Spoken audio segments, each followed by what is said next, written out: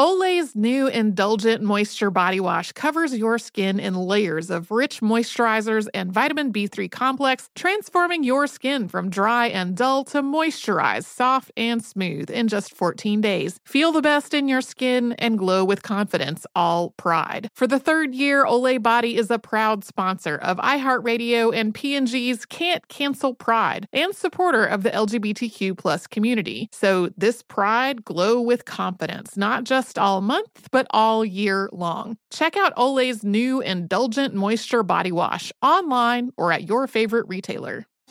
Diamonds Direct has done it again. This month only, get ready for an offer you can't resist. Buy a natural diamond engagement ring of 1 carat plus and receive a free natural 1 carat diamond tennis bracelet valued at $2,000. That's right, a stunning diamond tennis bracelet at no extra cost. Imagine giving her the ring of her dreams and her wedding gift all at once. So hurry into Diamonds Direct. Your chance to get a free tennis bracelet will not last long. Details at diamondsdirect.com.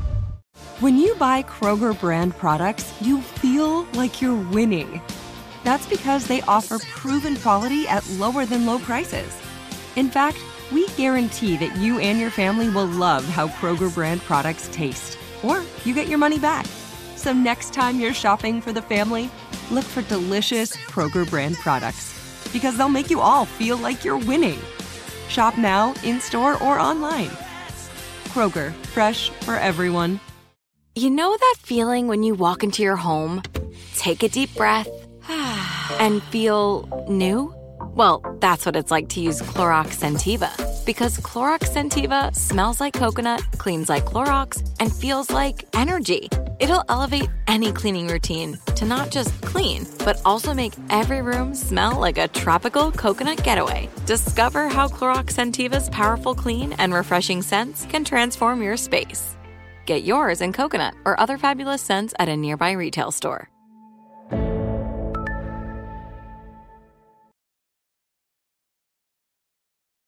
Dimples on my hips, stretch marks on my tits. Drinking my water, minding my biz. Band me up on hot like stolen Chanel. Lock me up in jail. My Uncle Johnny made that dress that Jeeps Jeeps Van Van Dyke, she Dyke, looks a mess. a mess.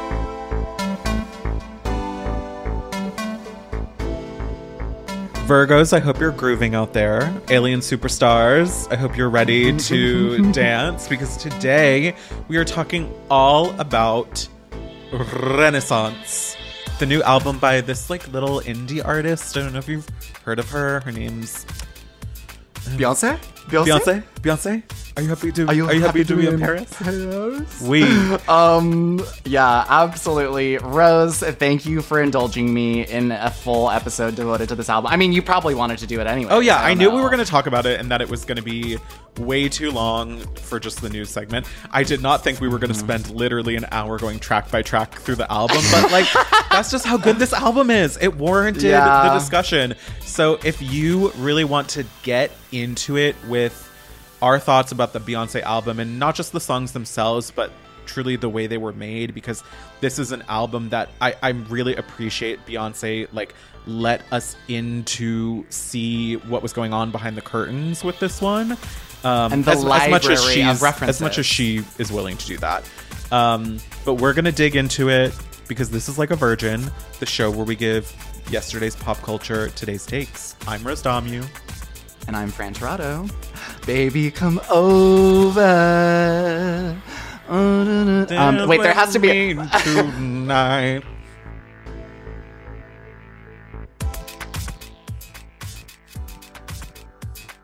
Rose, I right before this recording, I was in LA earlier, and Taylor Swift, she just took me over on her jet to make this record in time. It was so nice of her.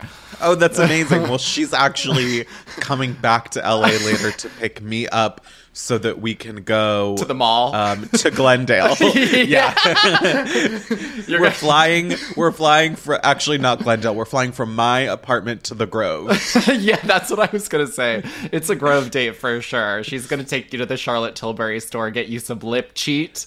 Oh, wait, when we go to Disney later this month, because it is officially August by Taylor Swift, we should get her to fly us to Anaheim. That would be so nice. That'd be so nice of her. She's an ally, really, to the community. I mean, what else does she spend her days doing besides taking her friends and family around in her private jet and, chipping away at our ozone layer? If the virgins aren't aware of this, I was going to say joke, but these are cold, hard facts that we're saying Cold, right hard now. facts. Cold, hard facts. Taylor Swift has been outed from a slightly unverified listicle about the celebrities that have the most carbon emissions based on their private jet usage. And Taylor Swift I want to trace all this back to Kylie. People started talking about the fact that Kylie Jenner was taking these like ridiculous flights in her private jet. Like, she was flying the distance of what would be like a 20-minute car ride in LA. Yeah. And so because of this whole like meme started, and it eventually got turned into a listicle. Turns out the actual celebrity who's contributing the most to climate change because of, private jet usage is none other than Taylor Allison Swift. Our queen. And it's so funny that like this is the one thing that kind of got her a little bit. I'm a Swiftie. This is a Swiftie podcast because I'm here. I was just gonna say I wouldn't say the one thing. I would maybe think about the years of silence she had around the Trump administration before finally saying that the President Trump was bad, which took her a very, very long time to do. What I'm saying though is that like she's kind of a very hard celebrity to come for publicly because her fan base is so rabid and will truly destroy people. And I have said on this podcast and others that, and I know you've been attacked by them. I was just gonna say also, I think because of I think her team is really good at staying quiet. Yes, Tree Payne never sleeps. Yes. If you know, you know. But I think people usually don't come for her on a large scale because they know that the Taylor Swift machine, which is both her team and her fans, will destroy you. And especially like over the last year, she's very much been, you know, in control of her narrative with, you know, Taylor's version and re-releasing all of her music. And everyone's very much on her side. And so it was really funny to see all these memes coming out and like, this is really not something that her stans can defend her from. No, it's so damning and so universally frowned down upon by most people in the world. I think the difference is that it's not about her being mad that some joke was said in a Netflix show, right, or like, you know, it's not about drama. It's not petty shit. She addresses things only when it benefits her. Yeah, only when it benefits her, or only when she's in some like really petty shit that is like so interpersonal and esoteric and like not important, not as important as something like the climate crisis or a Trump presidency or Roe v. Wade. But I feel like it's honestly reaching a point, Rose, where it feels like it might need to be addressed, because if that article is true and I were a celebrity, even if you're someone as huge as Taylor Swift, you would be releasing a press statement that's like, we are radically changing our relationship to private jets and like blah, blah, blah. You know what I mean? Like, well, there was a statement made by someone from her team. No way. Oh my God. Okay, let's look. Hold on. I'm pulling it up now. A spokesperson says that the jet is loaned out regularly to other individuals. To attribute most or all of these trips to her is blatantly incorrect. So... that is her addressing it.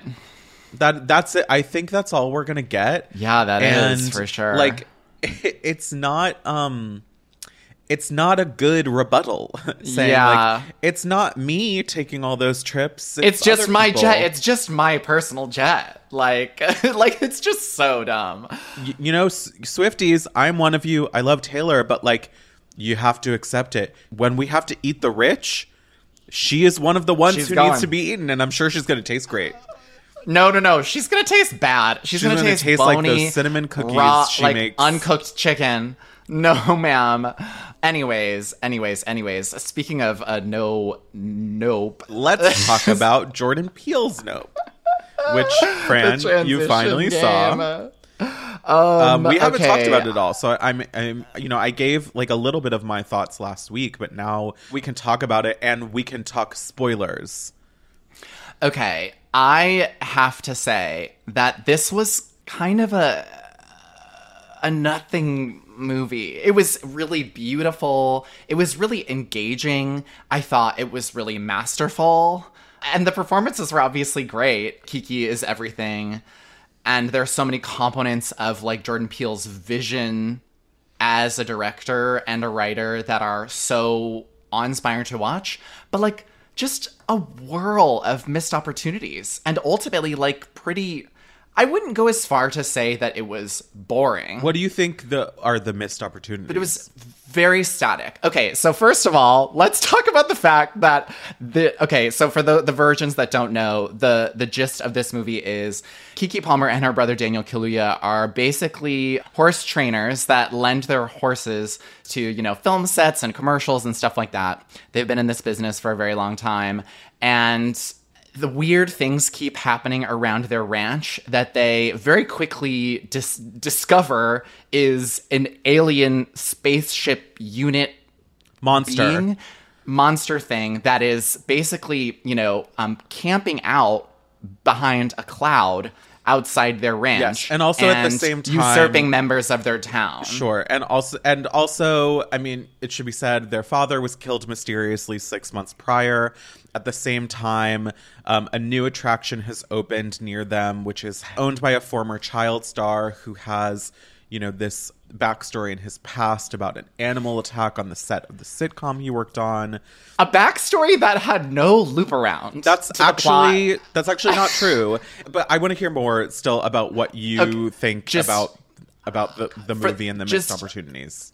Top line, the missed opportunities are, one, I felt like Keke and Daniel were separately amazing, but I do not think that their dynamic made the movie more interesting. Like, their relationship was very real to me, but like, Daniel's portrayal of the character is so unfazed and so stoic around most things occurring around him, which made his character more real, TBH, but it also made the emotional response for me to be very like static. Like, I didn't feel as excited as when Keke was on screen, and I felt like the relationship was a little bit of a I don't know, it was a little one note. But I also felt like, I mean, we have to talk about the fact that the alien was basically an Iris Van Herpen gown. Like, it was so not scary, and so like, I mean, it was beautiful. It was beautiful. But it was so not, it was not scary, it was not thrilling. And I thought there was a lot of tension.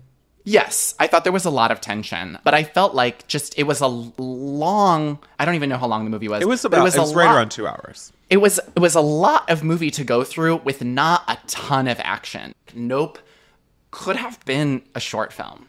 Like, it could have been an episode of the Twilight Zone. I don't know about a short film, but it could have been an hour and a half. And I think it could have been an episode of TV. It could have been. I think. An episode of the Twilight Zone. It could have been an hour and a half, and no, it could have been 1 hour, and gotten its point across and been maybe more effective. And I feel like when all the action did happen, that was like when I was most engaged, but it was ultimately anticlimactic, and I felt like there should have been more thrills and chills leading up to that big moment of action that I'm talking about. What about you? What did I agree that it was slow. As I said last week, I think this is a very thoughtful movie. Yeah. And do you see what I mean now about, I think, like, if you're talking about sci-fi, it's more like Arrival than it is like Independence Day? 100%. I mean, this is not a horror. This is a psychological thriller. Yes. And that's okay. Like, but I also think, so this is kind of where I want to push back about, like, the movie not having, like, some of the things in the movie not making sense or, like, not going anywhere. Because I actually think I was very confused on the first watch of this movie about, like, what was the point of the scene with the orangutan, and, like, why do we keep going back to that? And, you know, like, the more I've the more I've sat with it, like, I really think that even more than, like, an alien movie or an action movie, this is a monster movie. Because it's very much about, you know, like, they think this thing is a UFO, and it turns out it's actually an alien or, like, a monster, or when you really break it down to its core, it's an animal. They spend a lot of the time once they've figured out that it eats people, talking about it like a wild animal, which is why I think it's really important to note that they are horse trainers. And that's why I think you get the opening bit with the orangutan that, like, was meant to be part of this sitcom, and like everyone thought everything was fine and hunky-dory, and then the animal snapped and killed people. And I think a lot of what this movie is talking about is like, obviously there's a lot to be said about like surveillance culture and celebrity. These people are really obsessed with getting the shot and how that will change their lives. You know, we have a former child star who like can't let go of that fame and like essentially rents his trauma out to people. And then you have this idea of these animals, you know, the orangutan, the horses, the alien that can't be tamed, and that humans are continually learning this lesson by trying to tame them, specifically in the context of creating entertainment. So that is to me why it really is like a monster movie. And yeah, I think there's just something about, you know, like these are beasts, these are wild beasts. And even like all the stuff where they're like, you can't look directly in the eyes. And I think like that is why it makes so much sense that you have this sort of like cowboy motif going on through the whole thing, and why there's so much iconography taken from like Westerns. And it's very much not the movie that it sells itself as, which I think is like a lot of where the disconnect comes from. But having sat for it with over a week now, I really like it a lot more than I did when I initially saw it. And like, I'm not dying to see it again anytime soon, but I think I would watch it again at some point in the future. And like having kind of figured out, I think, at least some of the things that it's trying to say, or like at least nod towards, I think it would be interesting to watch the movie again through that lens. Yeah, now that you're painting this through line for me, I think I see that a lot more, like the kind of domestication of the natural world and what it has to do with capitalism and exploitation. Like, I feel like that makes a lot of sense as a reading for the film. And I also think, like, both can be true, that people have a tendency to over-interpret Jordan Peele's movies. Totally. Like, I've seen some really reaching interpretations of Us, which I think is a really cryptic film, a film that, you know, begs you to make meaning out of it. And at the same time, like, Jordan Peele is really just a brilliant kind of stoner. And a lot of the things that he puts in his films could really very well just be random or figments of his imagination. You know, like, I do think Jordan Peele is excellent at making films that have these two layers to them, which is, one is like just a really fun, sometimes scary, engaging, thriller film. And then the other level is making movies that have like something very meaningful to say about our world. And the kind of spectrum that we like grade his films on, or at least like the spectrum of which I enjoy them, is whether they lean too far in one thing or too far on the other thing, or if they're able to perfectly marry them. Like, I think Get Out perfectly marries those things. Agreed. This, I think, maybe leans a little too hard on trying to like say something and forgets sometimes to be a really engaging thriller. Yeah, and I enjoyed myself a ton, and I think it's amazing that we have a new filmmaker making original films that are doing good at the box office and become required viewing. Like, that is something that we can't really say about a lot of directors making work right now, and a lot of auteurs that that belong in his league. And I think my thing is, like, I think honestly thinking about the three films is really interesting to me, because Get Out obviously is like the most crystal clear. There's no, I mean, there are various different routes to interpret the film, but there's one crystal clear message that I think came at the perfect time culturally, where it was not too ham-fisted. I mean, it is ham-fisted, but to excellent execution, I think.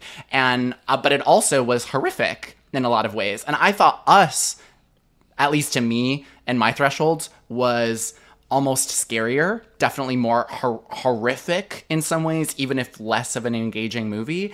And then Nope is like something that's way more tame, and it maybe intentionally tame.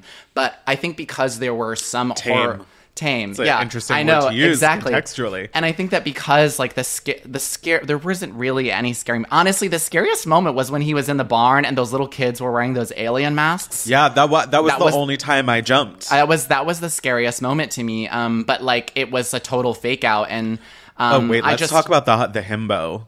Oh my God, I wanted so to hot. suck him. Oh, with But his have you bleach. watched any of the interviews with him? He's like No. really into God. No. He's like constantly thanking God and Jesus Oh, for that's kind this of hot. opportunity. Kind of hot, honestly. Oh my God, can we talk about his scene partner, Barbie Ferreira, having Oh yeah, I one... liked her little cameo. But why does she only have like one or two lines? She's stuck. Am I like in such a silo that She's I an think- actress. I Yeah, ju- she's but I not just that think famous. I think she's such a She's not that star. famous. I know, you're but just warped by Euphoria. Like No, and but- that's actually no, but like that That's actually fine. for someone at her level, having 2 lines in a Jordan Peele movie is true. a great gig for her. It's true. That's a massive. None of the other Euphoria girlies had But 2 she- lines in a Jordan but Peele she- movie. But she deserved like She's 5 doing, lines. She's doing just fine. You know what I babe. mean? She's doing just fine. She's doing just fine. She gets to say she was in Nope. I did see another movie this week that I think you would enjoy. I'm already nervous. It's called Mrs. Harris Goes to Paris. Oh, the girls you- are tweeting about this, and by the girls, I mean just you and Ryan. Just me and Ryan. Yeah. Just the two So- of you and no one else. Yeah, it's very like it's when I said I saw it, my mom was like, "Oh, I want to see that." It's very that kind of movie. It's a mom but it's movie. such a feel good movie. You would love it. It's a movie that it was adapted from a book. It's about this cleaner in post-war London who decides that she just really wants a Dior gown because she has a very like sad little life, and so she like comes into some money and goes to Paris and goes to Dior and is like, I'm getting a fucking Dior gown. And of course, everyone's like, you're poor. You don't deserve one. And Isabella Huppert is like in it and she's like, fuck you, Mrs. Harris. But it's like, everyone's like, but we have to get Mrs. Harris her gown. And like, spoiler alert, like she gets the gown. Oh, I can't wait to and see then it. she also gets another gown. I mean, I'm but it's- probably not going to see it, but your it's- description is wonderful. It's so charming. The fashion is wonderful. Literally none of it was shot in Paris, and you can tell. It's giving like a little- all sound stages. It's giving a little Best Exotic Marigold Motel. No, when I told Ryan that I loved it, he was like, "Yeah, it's very Mrs. Pettigrew Lives for a Day," That's which it. I had never seen and watched last night, And? so good. Really? It should be alternate titles include Mrs. Harris slays for Mrs. Harris lives for the sleigh. Mrs. Harris serves cunt for a day. If you've never seen it, it's a 2008 film starring Frances McDormand and Amy Adams and a young Lee Pace. It's incredible. It's like an hour and a half. It's like so good. Also, F Boy Island. Oh my God, girl! Oh my I mean, God. what do we even? Brand. Okay, we're gonna get into spoilers this time. You wouldn't let me talk spoilers last week, but like, Okay, we fine. just need to get into Spoilers. it. Like, you're either watching Spoilers. F Boy Island or you're stupid. Yeah. Okay, I thought for a moment with the cliffhanger that came before the first of the 2 episodes that came out this week, I kind of thought it was going to be a bait and switch and that Peter was going to be a nice guy. But like, no, obviously he's an F-boy. I knew. And I knew, the I knew, I way knew. Mia crumbled when she found out all her matches were F-boys. She's incredible. She's such a great reality she's TV really actress. good reality TV. But I think it's so interesting with the format of the show that they couldn't just be like, well, Mia, why don't you take one of the other guys, like one of the other nice guys, like maybe one of them's like horny for you. But nope, that's not allowed within the confines of how this show works. Honestly, even if they were allowed to like go for a nice guy, I'm not really sure they would. They wouldn't. because No, these there girls were love not that many F-boys. girls left in this pool, And and like I can't believe Mercedes is still there. I know it's for good TV. The worst. But like, and the fact that he was shitting his brains out during the elimination. so funny. Oh my God, I can't believe that he still stayed regardless. He like is he's so obviously a horrible person. And I thought it was very interesting that they had one of the guys tell Tamaris about him being evil, but she never told Louise. No, And it's when, so. I wonder if she did, and we just didn't see it, because when Louise saved Mercedes, she apologized to Tamaris. So I wonder if Tamaris did in fact warn her, and we just didn't see it. She might have. It seems, I mean, I'm sure they talk. It feels like it was something that Tamaris wanted to, like, handle on her own, which I kind of love about her. Like, she really, like, she's really, like, let me get these guys together. You know what I mean? Like, I'm still Team Danny. His think he's facial changed. hair is so disgusting. It's disgusting. And yet, I'm here. And yet, I just don't get it. It's like he only shops at Aeropostale, all those fucking floral shirts. I can't. He's gross. I actually think they're all gross. I don't actually. I thought Asante was kind of hot. I came around to him a little by the end. Asante was cute but boring. I'm very excited for the mansplain that's gonna happen. Ugh, I can't believe the season's almost over. I wish there were 60 episodes. I wish the show had 3 seasons a year, like The Bachelor. Like, why are we not getting it 24/7? I want to be able to texting. I want to be able to watch live streams of the house, like Big Brother. Yeah, I want it to be like Love Island, where it's like 40 episodes long or whatever, and like I can barely get up. I'm like just laying in my bed holding in my piss as I like finish like episode 9 of this show that I've sat in for sat watching for hours and hours. I do be holding my piss in sometimes because I don't want to get up because I'm watching something. I don't want to. Look, sometimes the TV is TVing.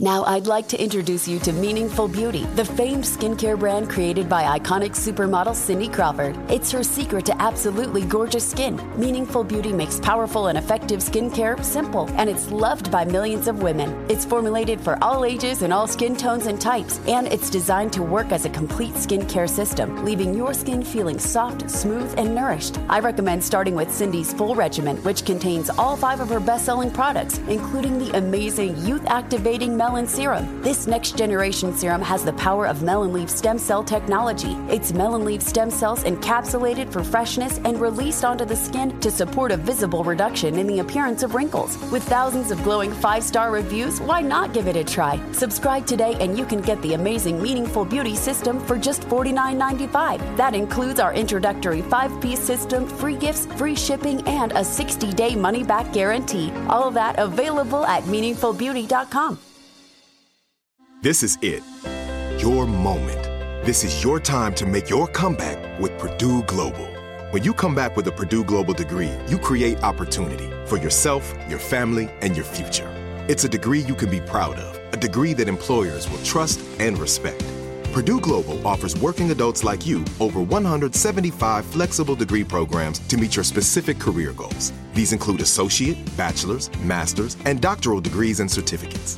Purdue Global degree programs range from nursing to business to communication and more. Whatever your interest, we have the degree that will move you forward. You have the knowledge, you have the experience. Now it's time to get credit for the work you've done and earn the recognition you deserve with Purdue Global, Purdue's online university for working adults. You know you're worth it. We do too. So don't wait another second to get the degree that will take your career to the next level. Start your comeback today at purdueglobal.edu. Thinking of popping the question? Diamonds Direct has an offer you can't miss. This month only, buy a natural diamond engagement ring of 1 carat plus and receive a free natural 1 carat diamond tennis bracelet valued at $2,000. Imagine giving her the ring of her dreams and her wedding gift all at once. No one provides education, selection, and value like Diamonds Direct. Your chance to get a free tennis bracelet from your friends at Diamonds Direct won't last long. Details at diamondsdirect.com. Your credit card should match your lifestyle. At Kemba Financial Credit Union, choose a card with benefits that work for you. For a limited time, all cards have 2% cash back on purchases and 0% interest on balance transfers for a year. Apply at Kemba.org. Restrictions apply. Offer ends June 30th, 2024.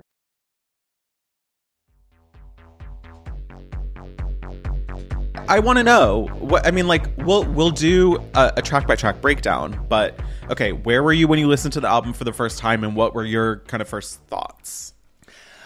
I decided to not wait until midnight I was... You listen to the leaks? No. I would never do that to my mother. I listened to a leak of Break My Soul. So did I. Only like a few hours before it dropped, okay? And for this one, I did not listen to the leak. I was a good girl. And I decided to wake up the next morning and get stoned, which I waited. I've only waked and baked maybe 2 or 3 times in my entire life. And this was the second or third time. And I decided to just lay in my bed and listen to it with my headphones on because I knew I wanted to hear the details of what I was listening to. And obviously we're going to get into it, but like, girl, I was crying by the end of the first song. And I don't think it was interesting. Even like shed a single tear, I should say. I shouldn't say crying. I should say I shed a tear, and it was an emotional overload of feeling like we had waited so long for an album that starts like this. It reminded me a lot of when I listened to Adele's most recent album and the overture that is, that first song, and how she sets the tone for something that is going to be completely different and unexpected. And I don't know, I top line feel like I never in my life would have seen Beyonce make music that was like this faggoty, like this like ballroom house, like disco kind of faggot Beyonce is gay music. Beyonce is gay. We'll get into that. But that's the thing is like, and on this podcast we've talked about the distinction between being gay and being a faggot. And Beyonce has made a lot of gay music, okay? Like, Single Ladies is pretty gay. Like, and there are a lot of things in her discography that are pretty gay and pretty on the nose when it comes to, like, what community they're catering to. But, like, when I felt how faggoty this was and how in the know it was... I think it's even, like, post-faggot. I actually think this is dyke Beyonce music. Yeah, it was kind of giving that. It was transcendent. Beyonce broke out the strap for this one. Yes, she really did. And like, I keep getting tempted to go into like track analyses, but like, what were your top line impressions here? I also did not listen to the leak. I was a good girl. And not because I like have any moral, qualms with it, but I wanted to listen to this album in a way that was easy, and it was the easiest to, at 9 p.m. on Thursday night, say, like, Alexa, play. Well, I'm not gonna say it because she's gonna fucking start. Oh my god, she just said, Alexa, stop. So I listened to it. I did not listen to it kind of as actively as you did. Like, there were some songs I did, but I let myself kind of experience it and like go in and out. Like, didn't really look at my phone, but I was like dancing around my apartment. I did not have any kind of emotional reaction to it. I think actually this is making me think in somewhat of a deeper way. I don't know that music does that to me. Like, I certainly love music, and there are songs that are very important to me. But I'm much more likely to cry at like a movie or a TV show or a book than I am to a song. But I really like this album. I think it's very fun. I like that it is pretty much bops and bangers only, and that she said pretty much. And I think that makes sense. I don't think she could have done that if she hadn't announced that this was part of a 3-act project, because I would imagine that one of the other albums is going to be something a little more emotional, a little more ballady. I like that she was like, for this album, for Renaissance, this is the vibe. It is, we're having fun. It's the summer. We got our tits out. We're sucking dick. We are popping off. And when you say sucking dick, like with no discretion, like actually sucking dick. We're sucking dick and like, cock. We're eating ass. We're eating pussy. We are licking nipples and titties. Yes. We are. This is a slutty, horny album. Beyonce is horny, which is so interesting because I do think she's only ever had sex with Jay-Z. Yeah. We'll talk about just, you know, this album in comparison to the rest of her body of work, but like that is definitely Her a top line body observation. Her body of work. We knew it was going to be a house album, at least through the Whisper Network. I think we all knew that it was going to be a 3-part project, and it should also be said that we're recording this on Monday of the week, and so I feel like there are going to be visuals that will be dropped between now and maybe when this is. I don't know. You know, like, I still am a little shook that we got no visuals, but I also think like just like Beyonce decided, oh, I'm not doing a surprise drop, she also decided I'm not doing the kind of visual output I've been doing for all my other albums. Like, yes, I would love to get a video. When I said to Ryan, like, I really need a music video, he was like, I think she's just like really wants to make it about the music. She's edging us. She's I'm edging sure us, girl. we're getting visuals. There's so many stills and so many photo setups that are floating around of her, like, and that amazing like gold kind of layered lame piece that was like, I think, an homage to Pepper LaBeija ? Like, her references are really good. Yeah, and I almost like don't want to give this too much credence, but someone said Beyonce watched Pose and made this album, and like, as much of an eye Beyonce roll does love Pose. As much of an eye roll as that is, I don't think it's untrue. I think it's a flattening. I mean, Beyonce is that basic, let's be clear. Like, at the end of the day, if you've ever watched an interview with her, like, she's a delightfully, like, middle of the road girl who is also the greatest living performer of our generation, I would claim. And I think that she is always on trend. Yes. And that is, you know, I think her greatest strength, and at times a weakness, because it does render her sometimes a little corny or a little, like, you know, try hard. But I think that that's what makes Beyonce. I would say that this album is a little late when you think about it. Like, and maybe a little bit, but it doesn't. But it's fine because she does the thing so well that it doesn't matter. Well. And it's also just such a Beyonce album. Yeah. Like, I would say, you know, before we, like, as we're getting into the track by track, like, I came away from the album being like, damn, I wish that some of these songs went harder. I wish that the entire album was disco house. We get these little breaks that, you know, don't have as that like kind of thumpy club bass that I kind of wished was in every song. But then after finishing it for the first time, I was like, you know, if it really was that cohesive, it wouldn't be a Beyonce album. It wouldn't. And I also love that so many of the songs start as one thing and end as another. So incredible. It's so cool. Okay, let's start our dissection. Yeah. So yeah, let's get into it. So number 1, I'm That Girl. I mean, she is that girl. I'm That Girl. As I said, I was weeping when, like, this song kind of reached its middle point, because lyrically gorgeous, vibe-wise totally resonant, and, like, I think a perfect, like, overture-esque, like, anthem to what we are preparing ourselves to be. Yeah, really album, puts you in the right? mood. Like, really and Beyonce is an album artist, and the song is saying, in case it wasn't clear, this is an album. It's very and much I am like setting you up your first for drink of the night. You're like getting into it. It reminded me of when I first listened to Adele's last album, like laying in the bathtub and like turning it on and having a very intentional listen with it. And that first Adele song takes a sharp turn that sonically is so different from Adele's usual sound. And in my head, I was like, oh my God, this album's going to be so different. And I think with this one, I just got this, I got that same kind of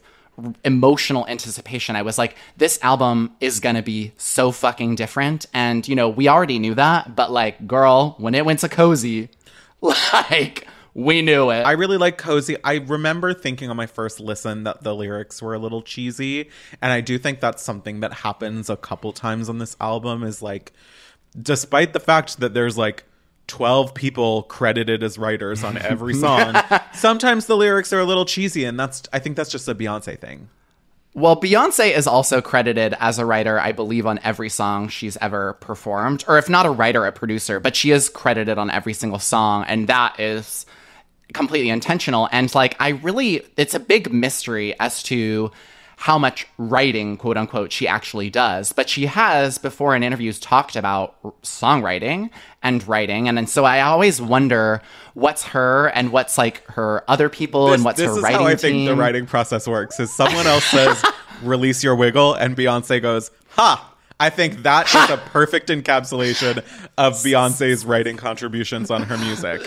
It's her being like, ha! Yeah. But the thing is, you know about like Beyonce's kind of corniness, or rather, that's my term, Beyonce's like corniness on some of these songs. Like, I didn't experience that until Church Girl, which we'll get into, but like, I actually lyrically really loved Cozy and the kind of ethos of the song, which is about being comfortable in your own skin, expressing yourself. And like, I think the through line in the album that's really crystal clear by this song is about sex and connection, but also about, queerness and about being yourself. And like, to use a T.S. Madison, clip in this, which was, I thought, used so well. Like, I thought it was, I loved her tweet that was like, my voice is iconic. And I was like, it is. Her voice is. It is iconic. And I think for Beyonce to recognize that and to make a song about being comfortable in your, with yourself and still talking about God somehow because it's Beyonce. And then that she has to talk about God. That rolls over so perfectly into Alien Superstar, because it's like, okay, we're done being comfortable with being weirdos.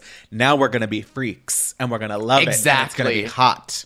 Something that I love about Alien Superstar and why it's one of my favorite tracks on the album is that it becomes towards the end like much more like impressionistic, and like the words are like, it's more of like this wall of sound, and Beyonce's just kind of like saying weird shit, and like she's being a fucking alien. And like, I mean, I do think this is one of the tracks on the album that is like most obviously taking inspiration from ballroom culture and from queer culture. Alien Superstar is, I knew like just seeing the title when the track list was released that this was going to be one of the ones to watch. And it is definitely one of my faves on the album. And it's like, when I was doing my first listen, is the first time that I really got up and started dancing. Yeah, I mean, I was dancing by Cozy, or at least like in my kind of groove. I felt like Alien Superstar, the beat is so good. I mean, we just have to talk about the Honey songs in general. Honey Dijon really ate and chewed up. She chewed up these two songs. You can hear her influence on this music. And I've never looked at the song credits while I was listening to the music the way that I have while listening to this album, because same. And that I think is really cool. I like that you can hear the influence of the people that Beyonce brought in to work with her. I mean, which is kind of interesting when we'll talk about the Khalees of it all later. But if you know Honey Dijon, if you know her music, if you've like ever listened to her DJ, you can't listen to this song and not know that this is a Honey track. Yeah, exactly. I saw on Instagram that Honey maybe did an edit of Pure Honey, which is, in my opinion, the queerest song on the album. But like, she wasn't credited for Pure Honey, but like, I was like, oh my God, I wonder if she, started to do something for it. And there's like a Honey Dijon version of Pure Honey out there somewhere that I can listen to, because Honey's version. Girl. Honey's version, yeah. But like, to go back to the Honey Dijon of it all, like, these were my favorite songs on the album, and I think that kind of thumpiness was something that just, I haven't heard this from Beyonce before. The succession of Cozy and Alien Superstar, in and of themselves, were so far set apart from the rest of her body of work. Like, I don't think there's anything else in her discography that does what those songs do. But like, I mean, I loved the Kim Cooper, like, unique, like, kind of moment on it. Like, I love the ballroom references, even though, I mean, it's a little corny. the category. It's sexy bitch. But as you said, Beyonce is corny. Beyonce is corny, and that's when she thrives. Yeah, and then you go to Cuff It, which, like, in a lot of ways is a very kind of traditional Beyonce song. Like, as we said, like, it is definitely in the legacy of a song like Blow. It's not one of my favorites on the album, but, like, I like it. It's a good transition between two of the weirder songs on the album. With Cozy and Alien Superstar, I was immediately taken, but also, like, a little nervous because I was like, what is Beyonce taking on? She is doing a genre that is completely outside of, I wasn't going to say outside her wheelhouse because she can do any genre she wants and is qualified to do so. But like she could release a fucking ska album and we would gobble that up. You know what I mean? But, like, Cuff It is when I was like, oh, this is a beat. Like, this is Beyonce. Like, this is funk. This is soul. It's a very comfortable place for her to be. And, you know, I think it's, like, just very funny that, and a great dichotomy that Beyonce can make what we were calling, like, faggot music and still have the album ultimately be about her cis-het monogamous relationship that she has been in a relationship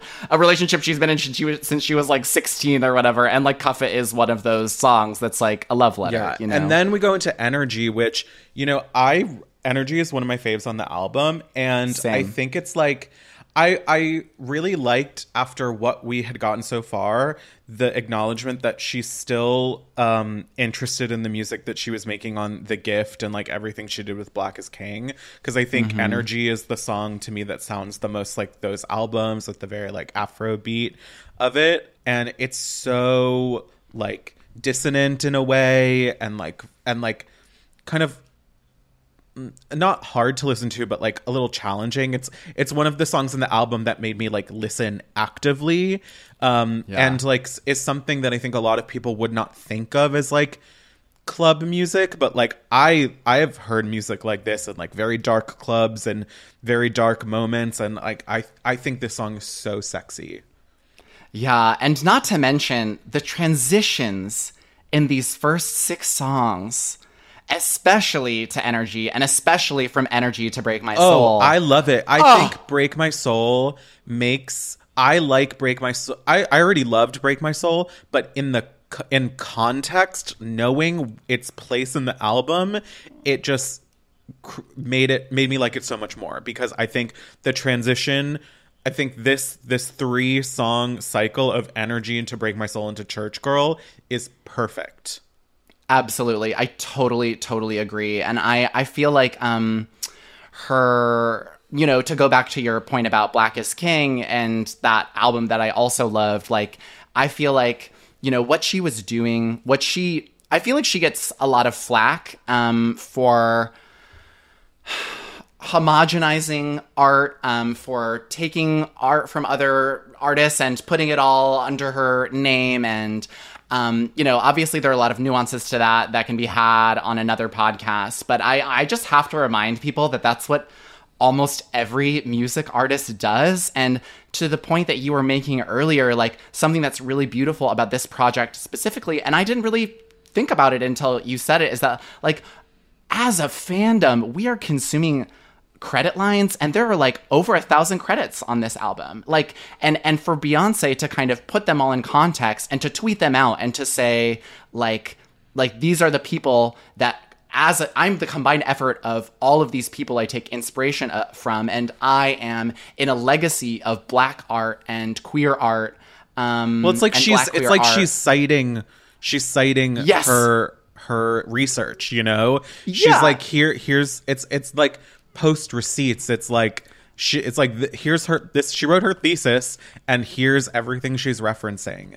Yes, baby, exactly. And, like, it kind of reminds me, I mean, Gaga did this in a slightly different way, but when Chromatica came out, like, she did that playlist that was like, welcome to Chromatica, that was like, here is all of the music that this album is in a legacy of and is in conversation with. And I loved that. Beyonce, like, that playlist disappeared. It still exists. I think Beyonce took that a step further and was like, okay, I'm going to hire all the people who made that music and are currently making that music and make songs with them, because Beyonce just is able to do all this on a scale that no other artist can.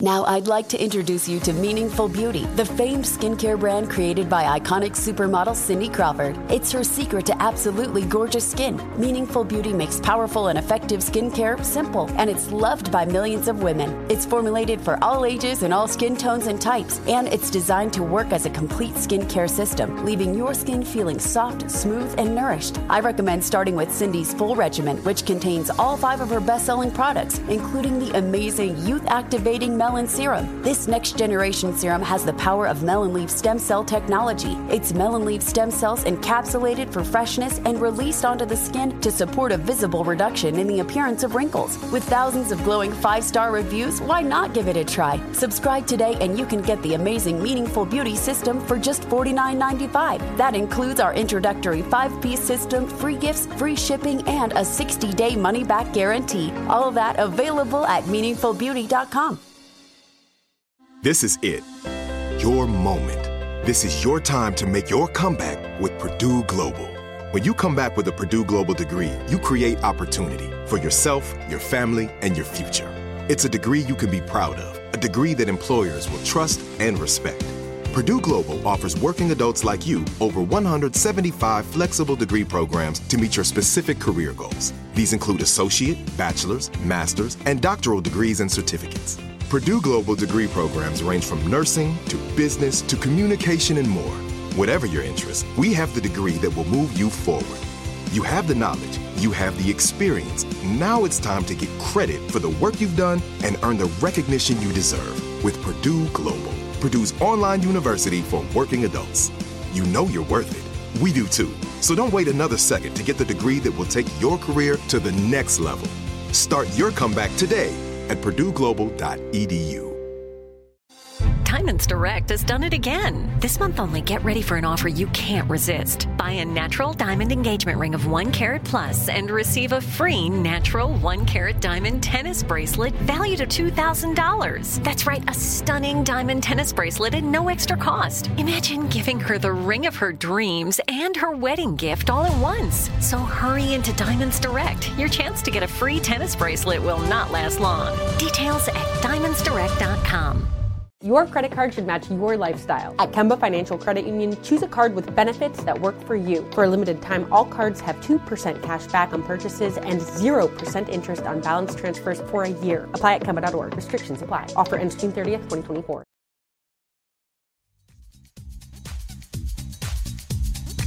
When she gets accused of stealing or appropriating music or whatever, I think it comes from, obviously because she's a black woman, but also because she, way back in her 4 album era, got into a few different issues where she was making music videos or giving performances that were very clear rips from other artists without crediting. And I think that for her to come to arrive here and to be this is where all the credit, this is where credit is due.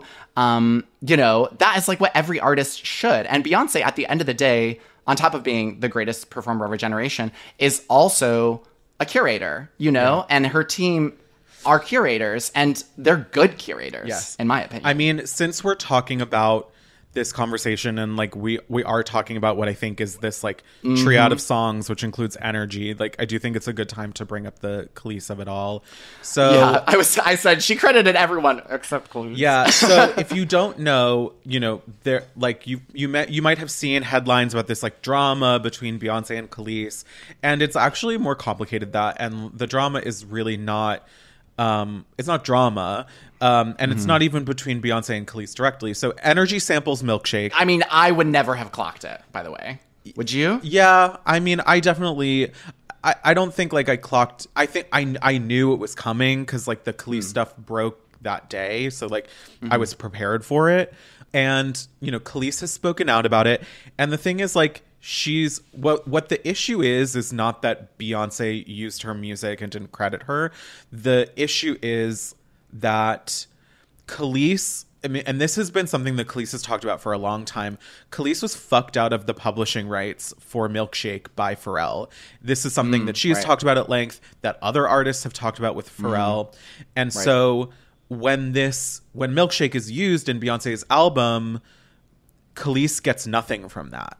And so I think her problem was twofold. Her problem was that she never got any sort of like acknowledgement from Beyonce that that her record was being used on this album. And then she also, again, is being fucked over by this man from money from this iconic song that she made. And Kelis's impact on music cannot be overstated. Kelis, massive. Kelis is iconic, and it fucking sucks that she got a shitty deal at the start of her career, and a song that is as indelible as Milkshake makes her no money. That fucking sucks. Yeah. I think it sucks too. I think that okay, so here's the thing.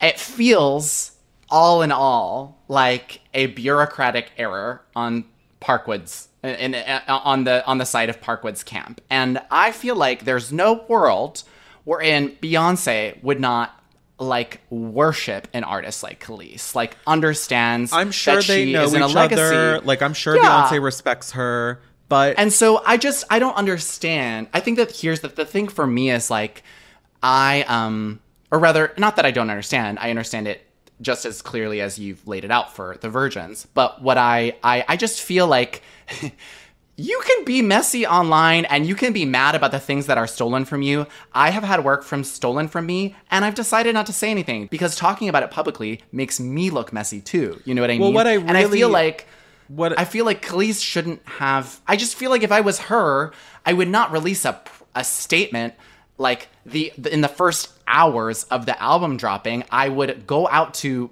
Parkwood first and then get mad if I was not responding. I actually disagree because I think that what Kelis is doing is very smart because she's using the promotional engine of this album for her own gain. Because I don't think what Kelis really wants is like acknowledgement from Beyonce, which I'm sure has already happened. That's kind of true. Beyonce has sent her an edible arrangement. I'm sure. I'm even sure that some money has or will change hands. What Kelis is doing I agree. very smartly, I think, is knowing that this album is the biggest thing happening in pop culture now. And by bringing this up, by turning it into drama that people can write about, she is reminding everyone of this really fucked up thing that happened to her and that happens to artists, and especially female artists and especially Black artists all the time. And she is using this album cycle and all the eyes on it to remind people, hey, I got fucked over and this isn't right. And maybe because of that, who knows what'll happen? Like outside of the Beyonce of it all, maybe Pharrell will finally like get her some publishing rights back. Maybe this will start some kind of change for her and for the industry at large. I think she was very calculated in how she brought this up. And if you watch the whole video that she made, she is really smart and she addresses this all in a way that is really easy for people to understand. And it does not feel thoughtless or heated to me. She knew exactly what she was doing. Okay, so the girlies need to know that because I feel like the way that people are talking about it on social is misogynist. Like they're pitting the two of them against each other in a way that doesn't sound true at all. And like you can't to Kelis and her statement. I'm sure if you talked to Beyonce would be like, "Fuck yes, I respect Kelis. Fuck yes, I know the impact she's had on the kind of music I make and on the kind of artist I am." Yeah, but you know, it's like it's a sample that I can barely hear, which is crazy. And I honestly, same thing with Alien Superstar. I had no idea that was I'm Too Sexy. Did you know that? Oh yeah, I think it's so obvious. I never would have guessed, but I loved it because I think I'm Too Sexy is like kind of a bad song, but like I felt like it was, you know, so gorgeously rendered. And same thing with the Milkshake sample, like it sounds incredible. And I love how the samples cross album are like really chopped up. You know what I mean? Speaking of being too sexy, Two very sexy songs with different vibes are Church Girl and Plastic Off the Sofa. Church Girl is like so overtly sexy and, you know, about like, you know, kind of it's always the ones you like least expect. And then Plastic Off the Sofa is like very sexy, but I also think it's the closest thing to a ballad on this album. And it's like perfectly sets up Virgo's Groove because it kind of like lulls you. It's almost like it gives you a little bit of a break right before, you know, the album is really like about to fucking smack you in the face with a pair of titties. When I first listened to Church Girl, because it is exactly that, I did feel kind of smacked in the face. And it was the first song that I was going to say didn't like, but it was the first song that I had a negative reaction to. And only upon going back to it and listening to it in different ways, like listening to it not on my headphones and in a sound system is like, I think a completely different experience. But like Church Girl was the first song where I listened to lyrics and I had a little cringe moment, but like it now has like looped around and become one of my more favorite songs on the album because it kind of goes so hard. I think, you know, this song, Church Girl, is like a great emblem for the fact that Beyonce will always be weird and she'll always try really hard. And, you know, sometimes her lyrics are a little 2014, but like we still kind of love her for that. It's very, I can see your halo. Yeah, a little bit. And like, I don't know. When she said "You Could Be My Daddy," I still to this moment, like, Beyonce can sell me anything. Like, I will always chew it up. But like, it's just, I still don't. It's fine. It's a lot of work to make Jay-Z seem hot. Well, here's the thing, though, is like kind of her entire music career is like trying to make Jay-Z seem hot. And like Jay-Z is in a lot of songs to her in past albums, like daddy to her, you know what I mean? But then sometimes Beyonce is daddy, which I also love, like with a song like Upgrade You, or a lot of Lemonade. Like, and I think that, you know, Beyonce is mommy on this album, finally. I think in some songs she is mommy, you know, and I like that. It's and very like milfy, especially, you know? Church Girl and Plastic Off the Sofa, I think are big mommy milkers vibes. Plastic Off the Sofa brought me back into my feels. I rolled my eyes a little bit because I was like, oh, Beyonce always has a song like this on the album, right? With Lemonade, it was Sandcastles, or with Plastic Off the Sofa is the Sandcastles. Sandcastles, yes, I love Sandcastles. I hate Sandcastles so much. I unabashedly love Sandcastles. I on the Lion King album, she had that song "The Other Side," which I also love, and like this is like, you know, I think it's much more complex. Is EXO the? It's a little EXO. It's a EXO goes a little dancier, but like or maybe it's the Heaven. Maybe Heaven is the Plastic Off the Sofa on self-titled. Oh, Heaven. Wow. We're going deep today. I mean, I feel like my one thing, something that I appreciated about this song is that I think it has the fewest credits on it, and it was tell. I think that the simplicity of just having Sid from the internet, which is an amazing queer performer. I love Sandcastles. So I will not stand for. You know, it's so funny. I don't know a single friend of mine that likes Sandcastles. But like, I don't give a fuck. Okay. I don't give a fuck. But let's talk about what I do think is definitely one of my favorite songs, if not my favorite song, and I think one of the best songs in the album, Virgo's Groove. Virgo's Groove is the cultural reset. Virgo's Groove is Minions Rise of Gru. Virgo's Groove is not Minions Rise of Virgo's Groove is snorting a line of coke off someone's dick or someone's titties. Virgo's Gru. Oh my Virgo's god. Virgo's Groove. Virgo's Groove, I think, is like when you've been fucking for like an hour, and it's at that point where it's like, we got to do some drugs. Yeah, no, I think it's at the point where like it's really good. You're really vibing. Oh. Virgo's Groove is so sexy. It's so 70s. Yes, the production is immaculate. Oh, and but also gorge. Like so surprising. Like I think the lyrics always come in at a time when I'm like not really expecting them. It's like I think the most traditionally melodic song on the album, and yet still manages to surprise you and be unexpected. It's so fun to dance to. I was at Lala's the other night, and we were like putting on wigs and listening to the album, and this song came on, and it was just so fun and vibey. It's hot. It made me want to fuck.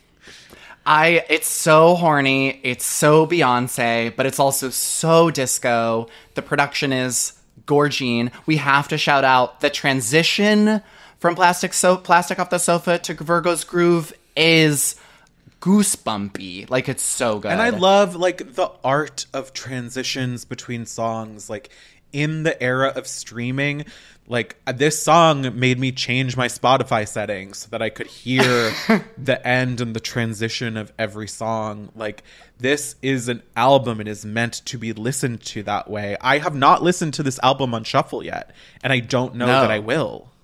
No, it should never be listened to on shuffle. That would be, like, blasphemous. But, like, to your point about, you know, dance music and how the vibe that this has, like, it's the first song where I was like, this is Studio 54. Like, this is, I mean, honestly, that's, like, one of her references, right? Like, her on the horse on this album cover is, like, Bianca Jagger, like, riding into Studio 54, and, like, also, I guess, like, Lady Godiva or whatever. Yeah. And also, like, Lady Gaga in American Horror Story.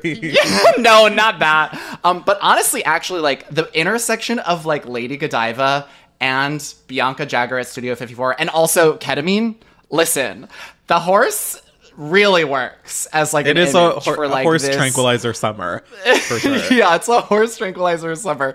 I love how long it is. So do I. So nice. I wish it was longer, but I like how it changes at the end, and then right before the song ends, it brings that, like, melodic refrain back, so you get it one more time before you move on to Move. Featuring Grace Jones. Not, honestly, Grace Jones. Not one of my favorites on the album, and I also think, like, Grace is a little underused on it. That is the take. I was angry on my Instagram story about this. If you have Grace motherfucking Jones, a woman who has on the record said many, many times that she will never collaborate with major pop artists, that she will never be, it has been a long time coming for any Grace Jones collab to happen with contemporary artists. Like, she is vehemently against it. So if you get Grace motherfucking Jones, one of the idols of this era of music, like, you better give her a proper feature. And, like, she sounds so elegant, so queenly. I love Beyonce. She is a queen. Have you ever seen her live? I've seen videos of her live dancing naked with the hula hoop and the body paint. I saw her live at a couple years ago. She did Afropunk, and it was so good. She's still, honestly, it's so incredible. This song is a song that my prediction is that she's going to release a visual album for this. I think she has a music video for every song, and I think that the smallness of Grace's feature is maybe because she has a bigger part in the music video itself. That's my hopeful prediction. I would love to see it. I would love to see it. Move is actually one of the songs that I love. Like, it's funny. It's an immediate catchphrase. It's like when you're walking down the street listening to this song and moving past New York pedestrians, like, I'm like, how many times I'm gonna say it, girl? Like, it's a stupid, like, moments like that. I feel like I'm actually in for how stupid and silly, or, like, kind of not even stupid, like, it's flippant. Mm-hmm. Like, this song, like, discards you. And that's one of those songs I need to spend a little more time with. I think that for me, the moment is when right in the middle of Grace's feature, Beyonce, like, just barely, she whispers, Grace Jones. Like, I love that. Chaka Khan. It's giving that. Yeah, but I love that. Like, to have Beyonce introducing Grace motherfucking Jones, like, that's iconic. And I wish it was a true feature. I love that Thames is on this album, like, twice, and that, they're all properly featured. But, like, I was also kind of, I don't know if you noticed this, but they weren't originally credited on the album. It used to be just only the track list, or at least when it dropped on Spotify for me, it was only the track list. And then a day later, Grace Jones and Thames appeared as parentheticals to the track list, which I wondered what that was all about. But I mean, I had never heard of the rapper. Going on. Yeah, just a little bit. Because if there's one woman you're not going to cross, it's Grace motherfucking Well, I'm Jones. very happy we didn't see Heated featuring Drake, because Heated is one of my favorite songs on the album. It was so good. It was Same. Drake did some work on it. We don't know the extent of it, if it was just like writing or producing. You can definitely hear him on it. And this song did make me want to go back and listen to his most recent album more. And I think Heated is so good. Again, like a song that kind of flips halfway through. I love the end of it when it's kind of like that rapid fire, like dialogue. I love Heated. It's so good. Heated is also one of my favorite songs. It is definitely the song that I can't stop like saying parts of it like to myself. I will say, you know, I thought a lot about Wait, no, okay. We'll get to that. But to talk about the Drake of it all, like, we haven't seen a Drake-Beyonce collab since Mine. Oh my god, Mine is so fucking good. And the songs are definitely in conversation with each other. That and I cheap just think that she looks a mess. But girl, I mean, okay, we have to. So here's a moment where it's like both can be true about Beyonce's rapping. She can be corny, but also she did not miss a single fucking How beat. did she do it? I looked up the lyrics and I was trying to do it along with her, and I couldn't do it. I would like to do a little bit of a dramatic reading of some of these lyrics, actually. Okay. Whiskey till I'm tipsy, glitter Fan on me my off, kitty. my wrist goes click, dimples on my hips, stretch marks on my something. Drinking my water, minding my biz. Monday I'm overrated, Tuesday on my shit. Flip flop, flippy flop, flip flop, flop. When she goes, fine. I'd be curious to see what like the ballroom community thinks about it, because it's very clearly an homage to ballroom MCs and like how, you know, masterful that really is. But like, I mean, I'm pretty sure my favorite is the yada yada yada bum bum kaka. When she says like kaka, it's like ridiculous. It's giving rakatiti ta. Not that. It's giving Bibi Zahara Benet in a good way.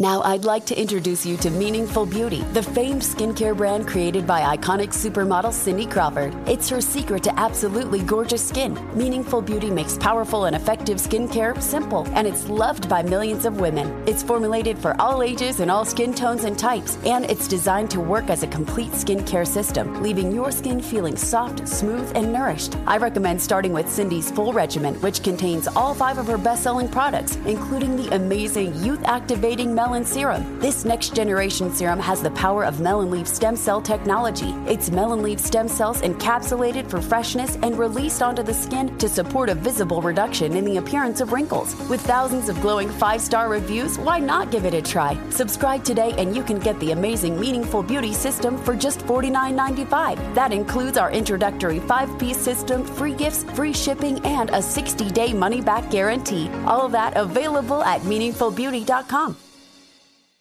This is it. Your moment. This is your time to make your comeback with Purdue Global. When you come back with a Purdue Global degree, you create opportunity for yourself, your family, and your future. It's a degree you can be proud of, a degree that employers will trust and respect. Purdue Global offers working adults like you over 175 flexible degree programs to meet your specific career goals. These include associate, bachelor's, master's, and doctoral degrees and certificates. Purdue Global degree programs range from nursing to business to communication and more. Whatever your interest, we have the degree that will move you forward. You have the knowledge, you have the experience. Now it's time to get credit for the work you've done and earn the recognition you deserve with Purdue Global, Purdue's online university for working adults. You know you're worth it. We do too. So don't wait another second to get the degree that will take your career to the next level. Start your comeback today at purdueglobal.edu.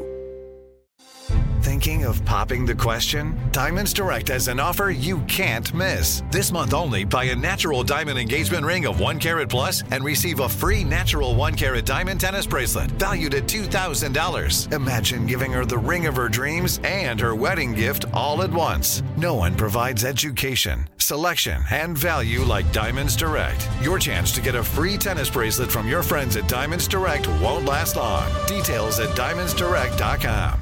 Your credit card should match your lifestyle. At Kemba Financial Credit Union, choose a card with benefits that work for you. For a limited time, all cards have 2% cash back on purchases and 0% interest on balance transfers for a year. Apply at Kemba.org. Restrictions apply. Offer ends June 30th, 2024.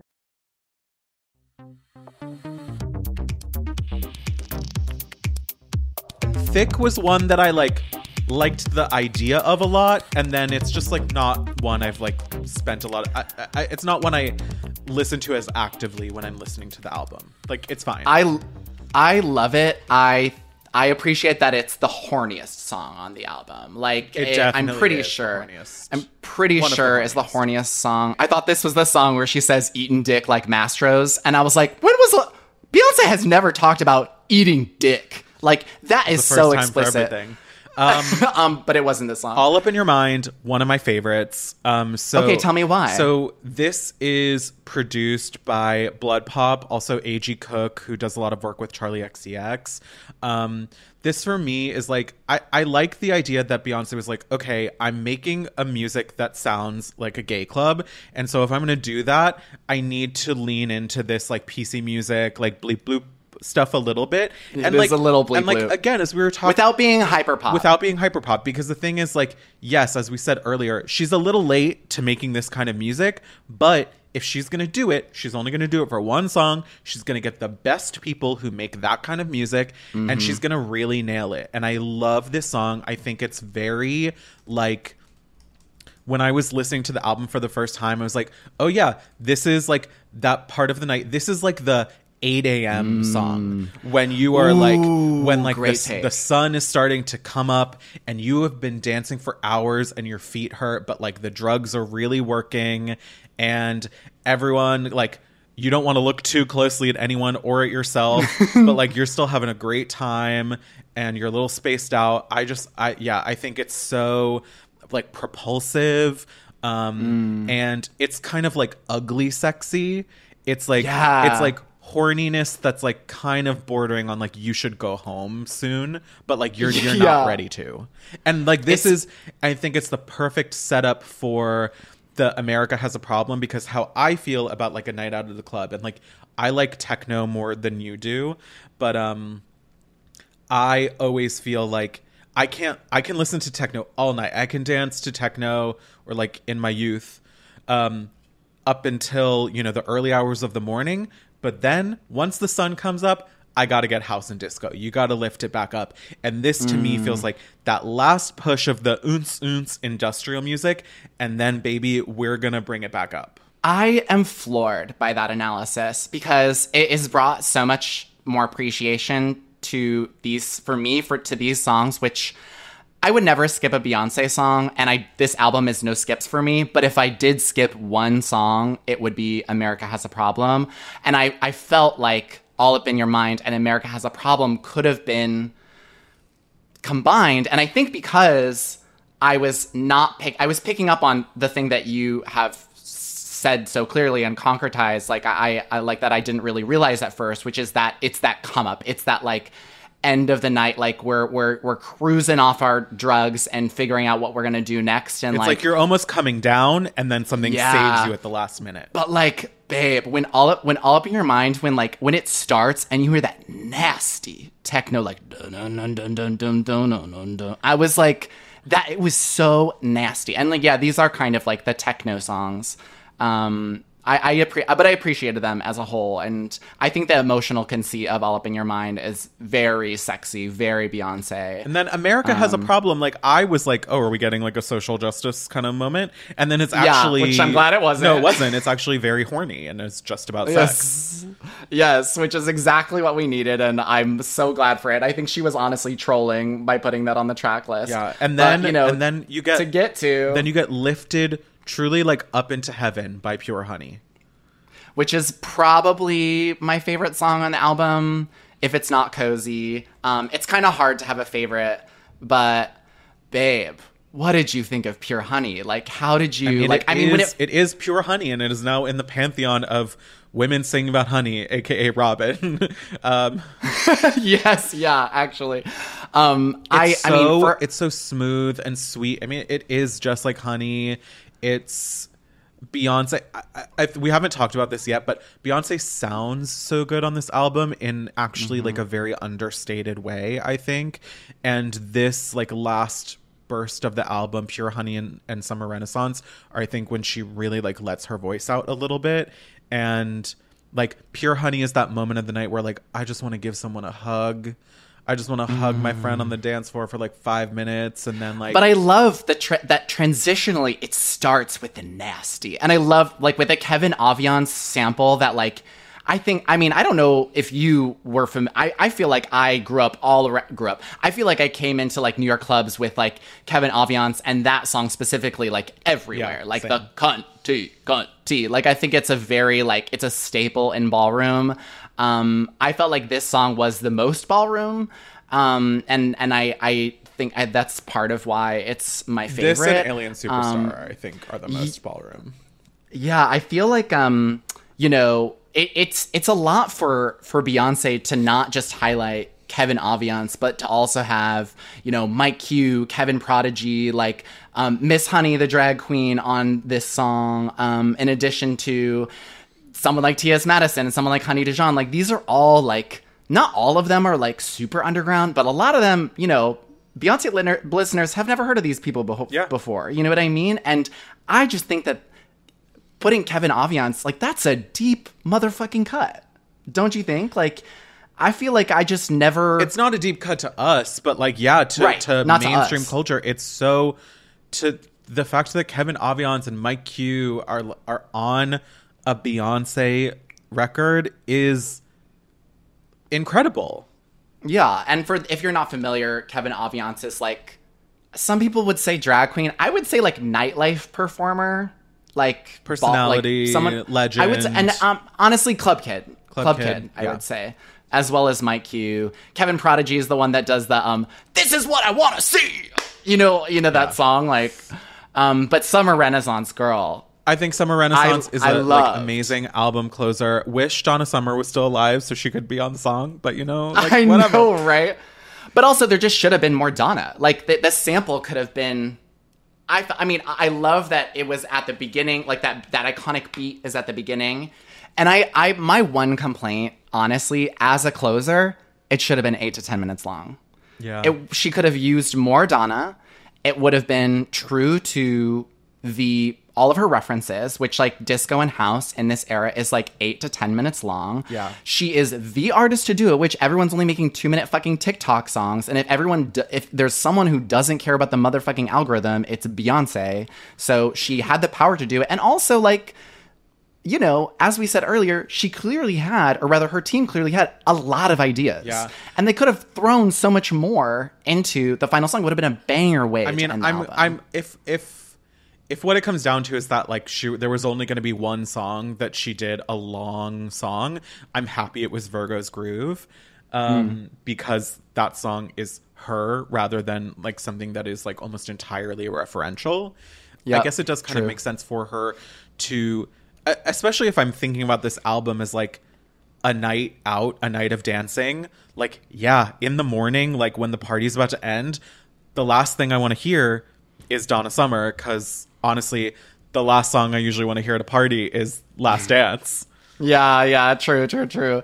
And like it was perfectly placed. Yeah, I just like, you know, both of these songs, Pure Honey and Summer Renaissance, it's like they also have the, you know, 3 songs in one kind of effect. But I just felt like, they're such perfect songs. They're so experimental, and they mash tons of ideas together. And, you know, to talk about the album as a whole, I think like watching her have fun and watch her be, you know, imperfect sometimes by throwing all of these crazy ideas together was like thrilling. And like, you know, to have Beyonce do like a ballroom MC like ka moment, like over an Afro beat with like a Sister Nancy ass kind of like microphone effect over it. It's like, it's such a lot of parts of these songs are like big mishmashes of ideas, but I think that's just how Beyonce has always been. And like, I think that her art is best when it's all credited right there. Like, I think this is one of the best executions of an album that she's ever done. And I don't know, that's just like why I love her. What do you have any guesses or hopes as to what the next two parts of this trilogy will be? I heard an interesting theory. I think it was on Who Weekly maybe, or it was like someone else's theory that they were talking about, which is that that like all of the next two albums she'll also be on horses, but they'll be different horses that like speak to the vibe of the album. So maybe like the next album, the next album it'll be a real horse and it'll be a country album. Oh my god, that's so which would be cool.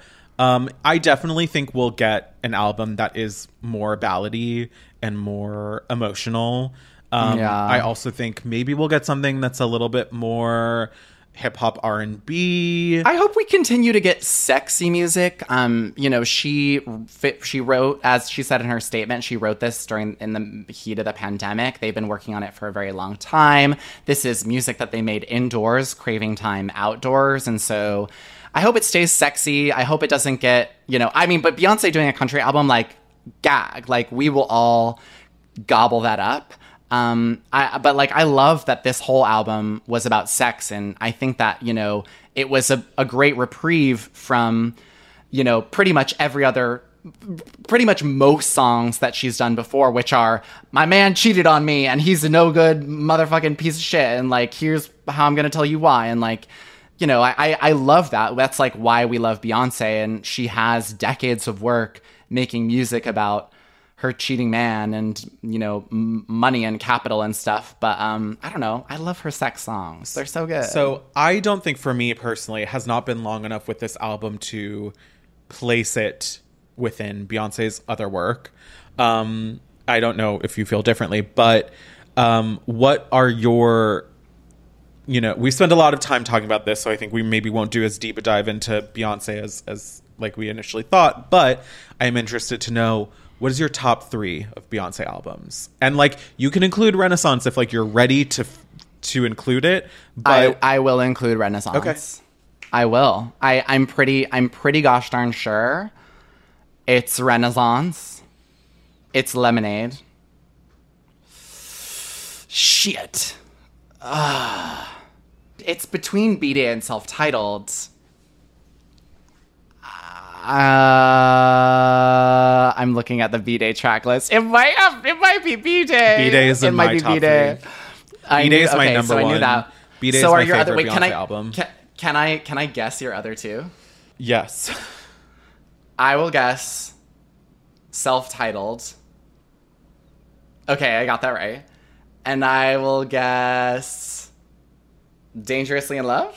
Yeah, you're right. I actually this was a Twitter prompt. Because you're a traditionalist. This was a Twitter prompt, and I tweeted earlier, and I said 4, but upon reflection, it is Dangerously in Love. So my holy trinity is B-Day, Self-Titled, and Dangerously in Love.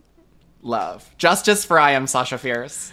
An era we do not acknowledge. And I'm four, just kidding. It's her four worst album. really was edged out because there are some songs on 4 that I really, really love, but I don't love. Same. I don't love 4 as wholly as an album, and I just think Dangerously in Love is a better cohesive project and just has the hits. I will say School in Life and I Care, which are on 4, are probably in top 5, top 7 Beyonce songs for me. End of Time so it's funny that that's in top 10 for me. I fucking love End of Time. My God. And then with B-Day, so like the other night I was at our friend's house and we were watching, we were like doing that thing where it's like everyone suggests a YouTube video. And I suggested the Deja Vu video, which is to me my favorite Beyonce video. It's incredible. and I think Jay-Z's best verse on a Beyonce song, and I do know it by heart. I love B-Day so much, and I think it's the album of Beyonce's when I was the most obsessed with Beyonce, because it came out my freshman year of college, and it's the Beyonce album that I really, the only time in my life I've ever felt like a Beyonce stan, because I love Beyonce, but I'm not like obsessed with her. I listen to her music when it comes out, and it becomes part of the fabric of the music that I listen to, but I don't find myself going back to it over and over again. But B-Day really was that for me. That was the time in my life when Beyonce really clicked for me the most. You know, to mirror your story, like B-Day was also, I'm pretty sure, the album that defined the beginning of my relationship to Beyonce. Beyonce as a solo artist, I should say. I think I've told this story on the pod before, but like Destiny Fulfilled was a huge part of my secular awakening. I checked it out from the library, and it broke my whole world open. And, you know, we also had the Destiny's Child Christmas album at home. And so Destiny's Child and Beyonce in that has been like a huge through line through my life. And Beyonce is definitely an all-time... Beyonce? Beyonce? Are you happy to be in Paris? I will have a lifelong relationship to Beyonce, and like I will always be, you know, I will always be in the Beehive. And I think, you know, from being the little closeted girl, like hawking the library for things that are saucy, and finding Beyonce, like I never in my wildest fan fiction would think that she would come out with an album like Renaissance that is so on the nose of like our various communities, and so in the know of like, maybe not in the know, I don't want to say that, because at the end of the day, you know, she's a celebrity and this is a machine and they're making things for consumption, but it is so it has all the right references, and it makes me feel seen. And like I'm so grateful that this is like the era that she's given us. And like I said, I'm hopeful for, I know there are going to be visuals. I'm hopeful for a visual album. I'm also, I know you're not on this boat, but I'm hopeful for some fucking remixes, because this is the one album where I would like to hear some remixes from. And Beyonce doesn't really do that, but like there could be some nasty, or I would at least love like, you know, this. like a 12-inch version of some of the tracks. Yes, we need a 12-inch version.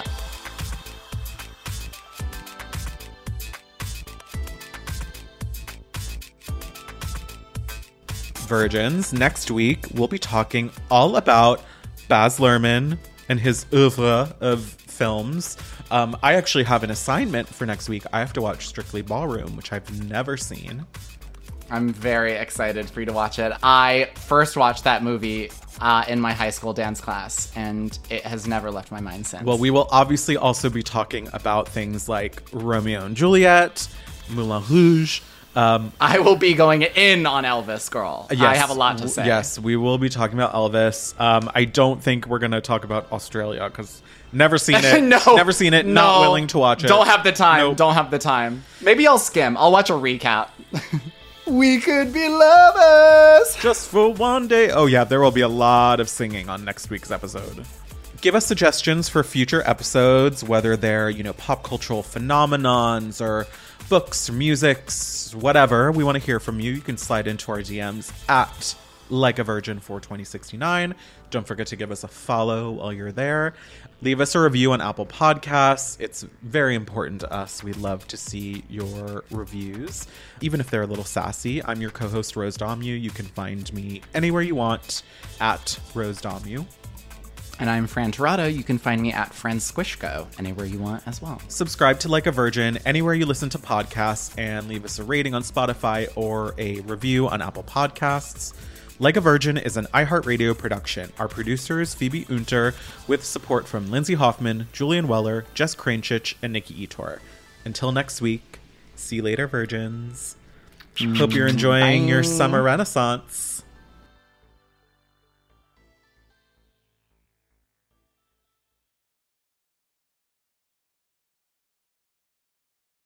Time to Diamonds Direct has done it again. This month only, get ready for an offer you can't resist. Buy a natural diamond engagement ring of 1 carat plus and receive a free natural 1 carat diamond tennis bracelet valued at $2,000. That's right, a stunning diamond tennis bracelet at no extra cost. Imagine giving her the ring of her dreams and her wedding gift all at once. So hurry into Diamonds Direct. Your chance to get a free tennis bracelet will not last long. Details at diamondsdirect.com.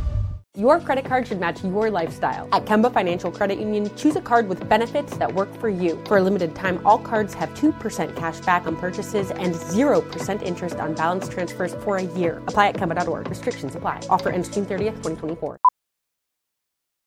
Family Talk with Straight Talk. You give and you give. It's time to get with Straight Talk Wireless. You get a reliable 5G network and unlimited data, and you get to choose who joins your family plan starting as low as $25 a line. Does it have to be family? It can be family or people you like. Get more lines and more savings. Switch to Straight Talk for family plan starting as low as $25 a line per month for 4 lines. Find us at Walmart and straighttalk.com. For network management practices, visit straighttalk.com. Family plan discount with 4 lines, all on the Silver Unlimited plan. Taxes and fees apply. Your new home journey starts at Fisher Homes, where everything is red, white, and new. Explore exclusive summer savings and start your journey by selecting your ideal home site and your dream community. Choose from a variety of expertly designed floor plans and bring your style to life at the Lifestyle Design Center. Are you looking for a quick move-in ready home instead? Fisher Homes has options for those too. Fill out a form to connect with a new home advisor at fisherhomes.com to get started today before the sun sets on summer savings.